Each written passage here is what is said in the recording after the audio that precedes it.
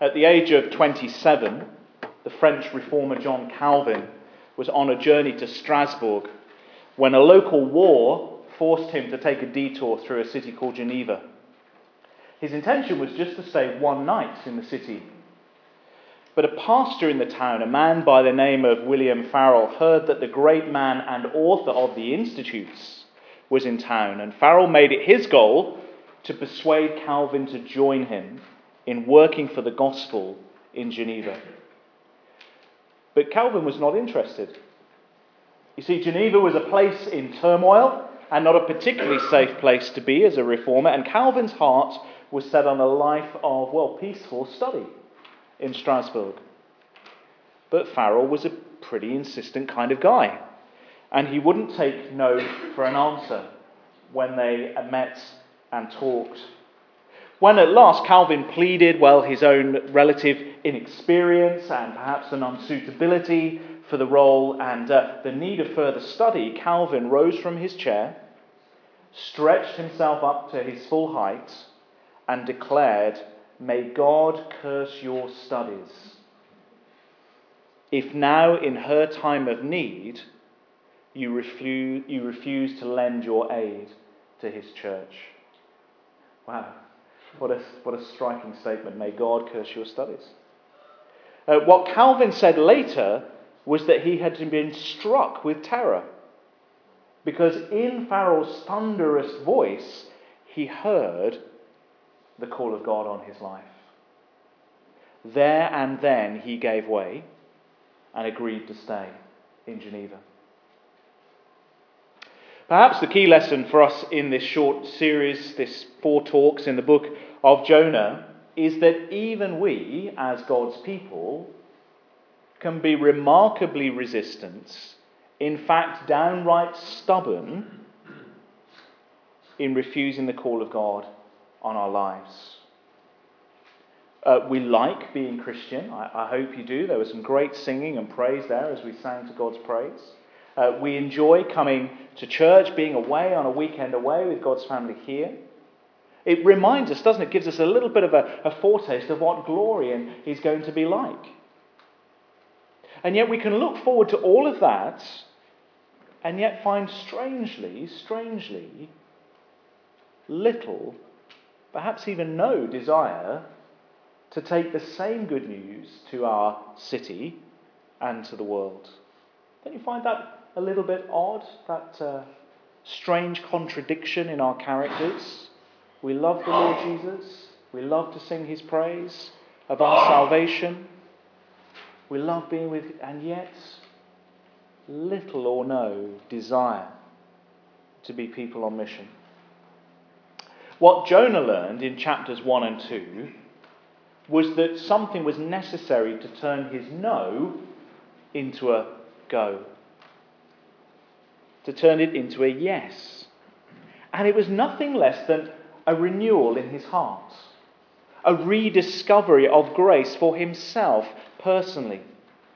To just be amazed again at how undeserving he was of God's grace.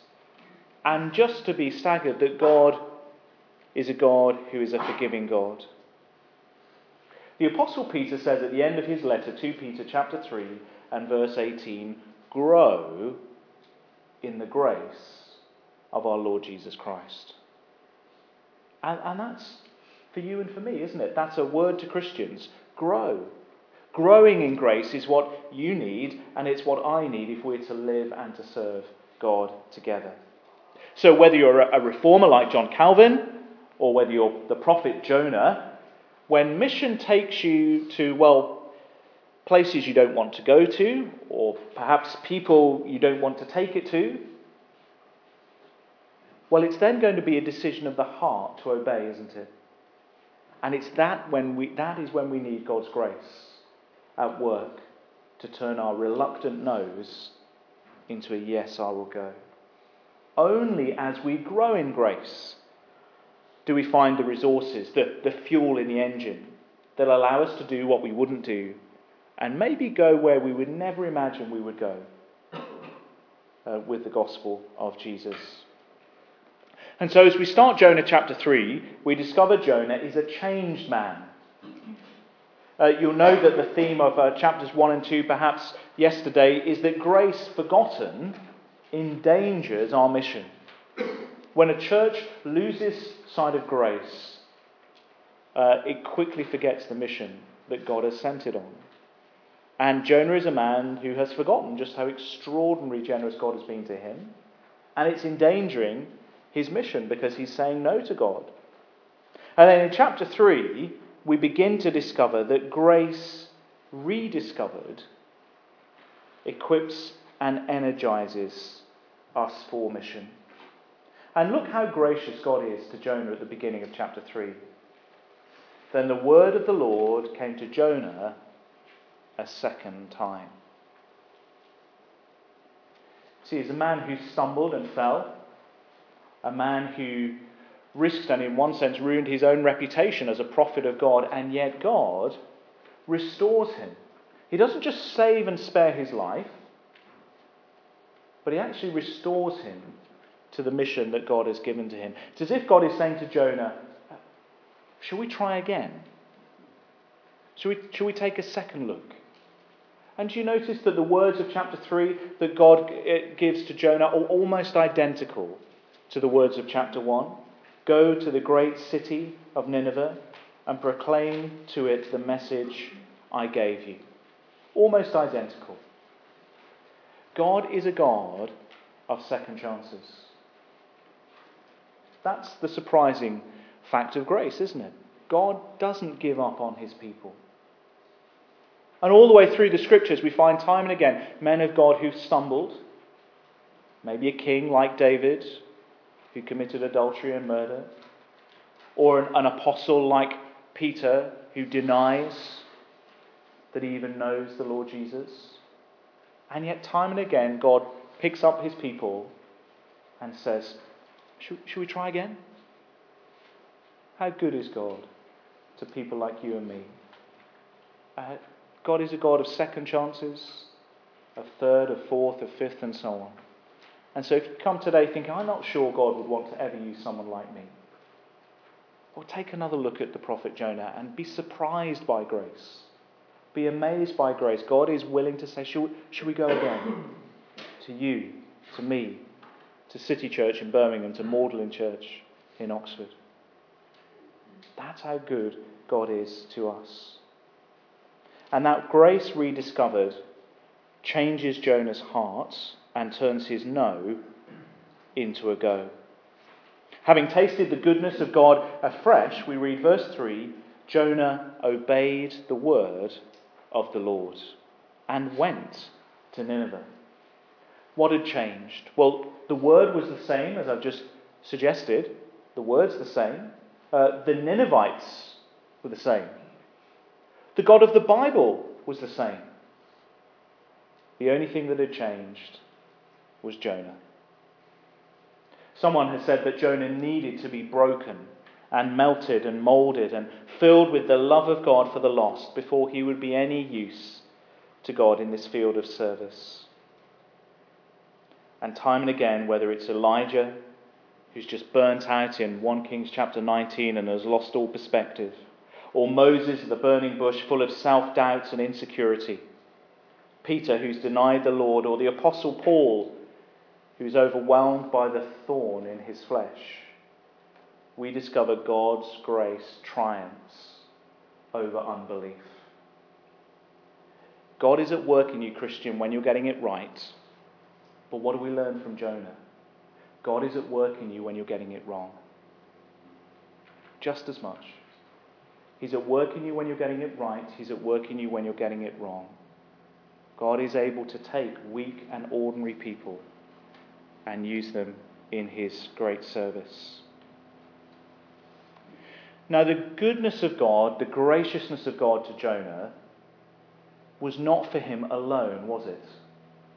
It wasn't for his own sake that God saved him from a watery grave. No, the grace of God was for him so that he in turn may declare God's grace to others. And so what we see this morning is that the grace that saves is the grace that sends. And so we read, don't we, that Jonah obeyed God and proclaimed to the Ninevites, verse 4, 40 more days and Nineveh will be overthrown. When you think about it, it was extraordinarily brave of Jonah to take a message like that to a people like that. He's entering an enemy country known, as we said first thing yesterday morning, for its brutality and violence, and he's there to warn them of God's coming judgment, 40 more days. Someone has said this about Jonah's action. Jonah was about to enter, unprotected, a city whose inhabitants were preeminently wicked and violent. And he was to threaten them in the name of the Almighty with speedy and complete destruction. It was as going into the lion's den. Nothing but an implicit reliance on the presence, the faithfulness, the power and the protection of God could possibly bear him through. But what again is surprising about God's grace in this chapter is not that Jonah goes, but that the Ninevites respond. More remarkable still, isn't it? This book of extraordinary surprises. Verse 5, the Ninevites believed Jonah. Oh no, hang on a minute, have a look again. The Ninevites believed God. They knew who was speaking to them. They didn't just believe Jonah, they believed God because they hear the word of God through the person of Jonah. And so the grace that saves Jonah then sends Jonah. And the grace that sends Jonah now saves the Ninevites. The grace that sends is a grace that saves. And this great global city, the capital of the known world at the time, is turned upside down. So as we read through the chapter of 3, you realise that the king repents and urges the people to call urgently on the Lord. The city is transformed as the people gave up their evil ways. And so God relented, we read at the end of the chapter, from sending his judgments on the nation. Now, some people find Jonah being swallowed by the whale, the great fish, whatever it is, hard to swallow. And the same kind of commentators have a problem with that at the end of chapter 1, have problems with chapter 3 and the idea that this pagan nation, hostile to God, could possibly be turned upside down by the preaching of just one man. And they find it implausible and unbelievable. How about you?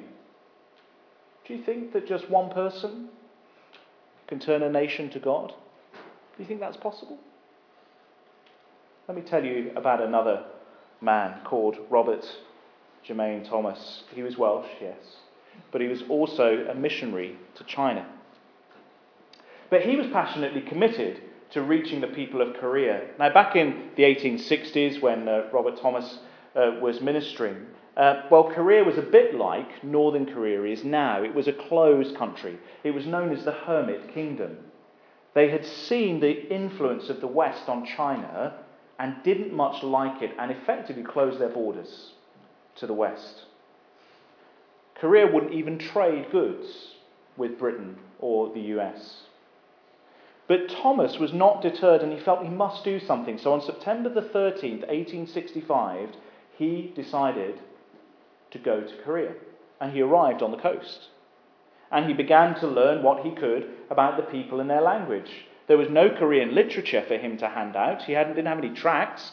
The only New Testaments that he had were in Chinese, so he handed those out. And he soon had to return to China, where the following year his wife sadly died. But in 1866, Robert learned that an American boat called the General Sherman was going to try and establish trading relations between Korea and the United States. So he offered to be the interpreter for them on board the boats in exchange for this unique opportunity to try and spread the good news of Jesus. Well, perhaps unsurprisingly, as the ship arrived, it was not welcomed at all by the Koreans. And having got completely stuck in the riverbank, it couldn't move. The Korean governor of the province attacked the ship and launched what's called a burning boat, a boat that's basically set on fire and launched at the Sherman. It struck the Sherman, and indeed, the General Sherman boat it was set alight on fire. It went up in flames, and basically everyone on board that ship had to choose to either swim for shore and to put themselves at the mercy of the Koreans, or to face burning to death aboard ship. Well, the sailors only had one choice, really, didn't they? But as they fled from the boat and landed on the shore, the Koreans killed them one by one. And Robert Thomas, the missionary, had to flee with the rest of them. True to his calling and his mission, he leapt from the boat carrying a Bible. And he said, "Jesus, Jesus," and cried out to his Korean attackers, and he was killed. But one of the attackers involved in that incident kept the Bible. And paper was a valuable resource. And what did he do with the paper? He put it on his walls, put it on the walls of the home as wallpaper. And people started to come from far and wide to read its words on the walls. And a little church was born, the first in Korea. And it grew as men and women were converted by reading the wallpaper. And a nephew of Thomas's killer became its first pastor. And so from one man, the gospel arrived in Korea, and today, something like 30 to 40% of South Koreans are Christian. From Jonah to Paul to Robert Thomas, isn't it amazing what the Lord can do through one heart and one life ready to go with the gospel? Maybe a city, maybe a nation can be saved through one man's obedience. Do we believe that? Is it as possible today as it was in Robert Thomas's day or in Jonah's day? See, the reason God sends you on a mission and calls us to go is not merely as a test of our obedience and our commitment. The reason God calls us to go is because God longs to save. He's that kind of a God. Our culture and media like to tell us that the church is in terminal decline, if you read the papers or look on the BBC website or something else. But that actually isn't what I'm seeing in Birmingham. Through that partnership we have, 2020 Birmingham, we've seen 12 churches established in 5.5 years. We meet as leaders of those plants regularly, and we hear stories about people doing Christianity Explored, people being converted, baptisms. And we're excited at what the Lord is doing in our city. And I think a lot of what God is doing in our country really goes unnoticed or unreported by the media for whatever reason. There actually is signs of growth and life and people being saved. Now in the UK and parts of Europe, I don't think it's in the large numbers that we desperately long to see. But look across the world, and it's people being converted in the millions. The growth of the church in China means that the church in China is bigger than the Communist Party. One article I read in The Economist suggested that the church in China is somewhat, although it's difficult to be precise, somewhere between 70 and 100 million people. The Communist Party is slightly smaller than that. In India, Christianity is the fastest growing religion. Operation World estimates that the number of Christians has grown in a decade, that's in 10 years, from 2.5% of the population to just under 6% of the population today in 10 years. The church has doubled in India. In Brazil, in 1960, there were 2 million evangelical Christians. Today, there's an estimated 50 million evangelical Christians. See, do you believe that God is a God of grace and compassion? That God is in the business of saving sinners? When we started City Church in Birmingham in 1999, one of the first to come to faith was a young law student who's in his first year at university. He actually came from a pretty dysfunctional background, but it was a wonderful conversion, and God made of him a terrific evangelist. We sat down and worked out together at one point how many hours he'd spent preaching the gospel of Jesus on the streets of Birmingham in the city centre. Much of that time was with the City Mission. And worked out that in that 10 years after graduating, he'd spent 3,000 hours proclaiming Jesus in the streets of Birmingham. He now works as a pastor in the Black Country in Tipton. But when he was still with us at City Church, I once interviewed him in a service and I said, "What keeps you going? Why do you keep doing it?" And his answer I found striking and humbling. He said this, he said, "I know that it is inevitable that people will respond." He didn't say, I know it's my job, I know it's my duty. He said, I know the heart of God for the lost, that God is in the business of saving sinners. It is inevitable that people will respond. He knew what we need to know, that God delights to save sinners. He knew that his God was a God of deep compassion. And he'd experienced that deeply in his own heart, and he'd never forgotten. He'd never lost the wonder of it all, and that kept him going for 3,000 hours in those streets. If God is ready to save a wicked and violent city like Nineveh, why isn't he ready to save your friends and mine, and people on your streets and my streets? The miracle of the book of Jonah is that God's mercy appears to know no limits. And yes, God, as the judge of the whole world, does have the right to wipe the city of Nineveh off the map. Justice, you might say, would demand it. And these people, well, they knew it. But Jonah went to his city. Yes, a reluctant prophet, but he went. And we're to go too. Jonah went to his city. The Lord Jesus wept over his city, Jerusalem. And he wept because he knew that unlike Nineveh, they were unwilling to turn to God. Yet he went to the city so that he might go to the cross for all who would one day believe and be saved.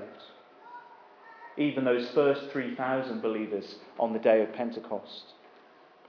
And the same eyes that wept over that city are the same eyes that look over your city. And the same heart of Jesus that was full of compassion for his city is the same heart that's full of compassion for your city. And Jesus says, go. Well, how do we take the gospel to a city? Well, it's one life at a time, isn't it? The story is told of a storm that caused hundreds of starfish to be stranded high up on a beach far from the sea. And a young girl is picking up a starfish and throwing it back into the sea. And some gentleman's walking his dog along the beach and says, "I'm not really sure why you're bothering. It doesn't really make any difference, does it?" And she picks up a starfish, throws it into the sea. Said it made a difference to that one. God has asked us to go. And David Platt writes, God has designed a radically global purpose for your life. And he's given you grace that you might take it to the ends of the earth. But of course you still have to make the gospel the heart and soul of your life if it's ever going to be the focus of your ministry. Calvin stayed in Geneva. He stayed in Geneva. A few years later, he was banished from the city by those who opposed his gospel and reforming agenda. He was kicked out. But when that situation had calmed down and Geneva had sort of settled again, there was an opportunity for Calvin to go back to the city. And Calvin wrote from Strasbourg of the conflict that was in his heart. He'd never wanted to be in Geneva, but then God had called him there. Then he'd been removed forcibly, and now he was being asked to go back. What was he going to do? And he wrote of the conflicts that were going on in his life. And he said, if I had any choice, I would rather, to William Farel, he said, if I had any choice, I would rather do anything than give in to you on this matter. But since I remember that I no longer belong to myself, I offer my heart to God as a sacrifice. And so Calvin returned to Geneva and stayed there for 24 more years. It is hard to say yes to God when he says go, because there'll always be a cost. Calvin was wrestling with that cost. And there will be for you to actually go with the gospel to your neighbours and your friends. So I want to ask you, in your own heart of hearts, and maybe if Dan permits that and there's enough time for you to just discuss with your neighbours, the 5 points at the end of that section on the handout page, if you have that with you. This is a short little blog post that I found so extremely helpful at analysing where are my no's and why am I reluctant to go. And the 5 questions just address different reasons why we struggle with the call to mission. And as we read them through, you might think, oh yeah, actually for me it's number 2, or it's a combination, it's sort of 4 and 5, or whatever it is. Just we'll read through them, and I want you to just, in your heart, just to think, which of these are stopping me, and therefore, how do I turn my nose into a go? Here's the first one, and really this is the heart of the book of Jonah, the compassion question. Do we care that people are dying without faith in Christ? Is grace good news for me, but I don't care, really, about others? We won't be good news tellers unless our hearts are filled with the compassion and love for people that Jesus had. So do we care that people are dying without faith in Christ? Well, the key thought is we must share not because we have to, but because we want to. And we must seek the compassion heart of God for ourselves. And then an action point that flows from that is maybe we need to make it more of a habit to remember, like Jonah, just how much grace God has shown to us that will turn our hearts into more compassionate hearts.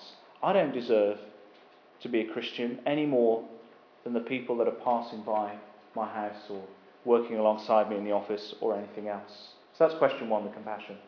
2, the culture question. Do we understand why people are saying no to Jesus? Why people are rejecting the gospel, perhaps dismissing it out of hand, almost subconsciously without even thinking about it? Maybe your no to going is because you're not sure what people are thinking and what they might say to you in return and how you take it further and so on. So do you know what the most common objections are to your Christian faith? Can you put your finger on some of the trends in the culture that make it difficult to believe? We've been talking about sexuality a little bit yesterday and saying, well, that's got to be one of them, hasn't it? And are you willing, therefore, to listen well and to help people with their questions and objections by learning some good answers, by buying that book, or by maybe even asking, could we as a church think a bit more about this question? I guess the takeaway from that one is good missionaries know their culture and listen to the people. What is it that you think might be going on in people's hearts? You think, I just need to know more to be ready. 3, so from the culture to the content. Do we know what the good news is so that we're able to share it? So we won't be effective good news tellers unless we're clear on what the good news of the gospel actually is. Do we know how to present the gospel in a way that's faithful to the scriptures? Maybe we need to practice or to learn some form of gospel outline that if someone were to ask us in just 2 minutes, well, what is it for you to be a Christian? That you'd have something that you could communicate and say that would be, true to the gospel. 4, the confidence question. Maybe the book of Jonah is about number 1 and number 4 primarily, the confidence question. Do we believe that God really saves sinners? I guess the way to counter our own feelings of inadequacy in evangelism is not by growing confidence in ourselves or our persuasive abilities, but a growing confidence that the gospel is powerful to save. Remember Robert Thomas? All he did was die with the Bible in his hand. And God did the rest. I was in a taxi not long ago, and the taxi driver was chatting to me, asking what I was doing. I said, I'm about to give some talks on the university campus about Jesus at the University of Manchester. I said, I'm about to give some talks, and he said to me, what on? And there was my decision. You see, in a split second, I had to decide. Am I going to talk about Jesus now? Or am I going to sort of fudge it and say, it's a talk to a student group about da-da-da-da? And I said, I'm going to talk about Jesus. And he said, I don't believe in God. So I don't believe in God because I saw my father wasting away and die of cancer, and I can't believe in a God of love. And then we got going in our conversation. And then I had a second decision to make in my heart of hearts, because I had a gospel in my bag. And I thought, now I need to make the decision. Am I going to get in the bag and get the gospel so that when the taxi journey comes to an end, I can say, I'm sorry we've only had a few minutes to chat, but could I just leave you with this Luke's Uncover Gospel? And maybe it's something you could read for yourself as you go. You see, those split-second decisions were made, and did I believe that God might have just put me in that taxi for a reason? That this taxi driver, although initially hostile to Christian things, maybe God could have his hand on his life. And it was that conviction, why not this guy, that led me to talk about Jesus and then to not only have a gospel in the bag, but to do something useful with it and pull it out and give it to him. See, if we doubt fundamentally God's ability to break into people's lives, if we're really not sure he would and could and might, then we're never going to take risks for him, are we? But if we know we're weak, but God is great and he has a heart of compassion, maybe we will take a risk. So we need confidence in the power of the gospel, and that will motivate us to share it. The action point, be bold, be ready, just do it. Just do it.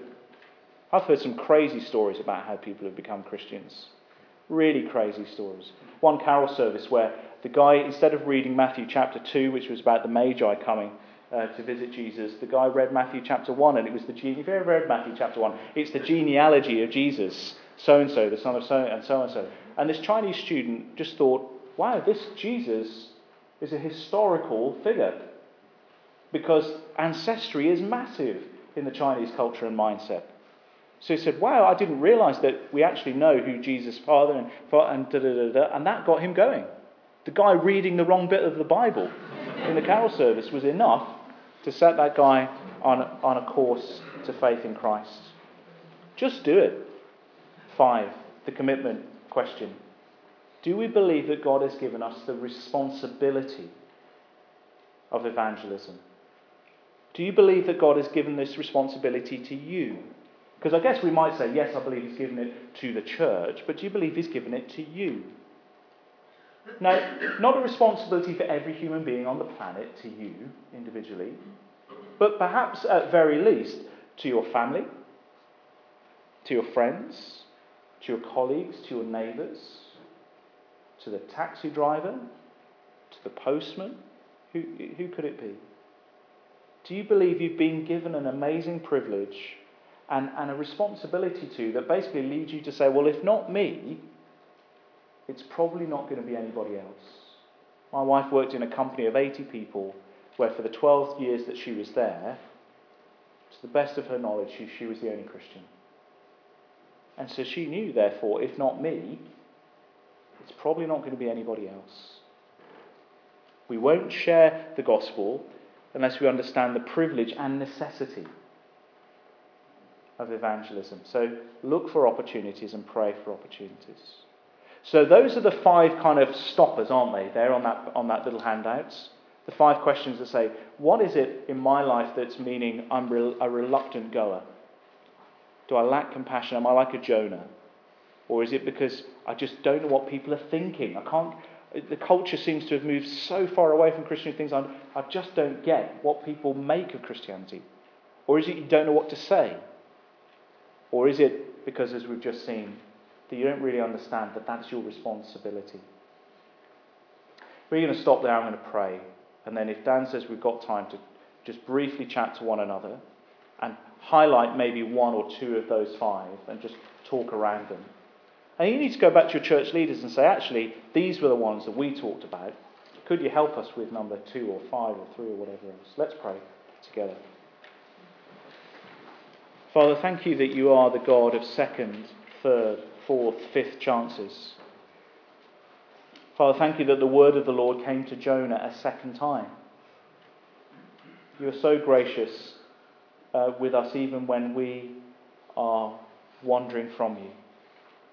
And you've commissioned us again this morning with the good news of Jesus to go. And Lord, you know our hearts.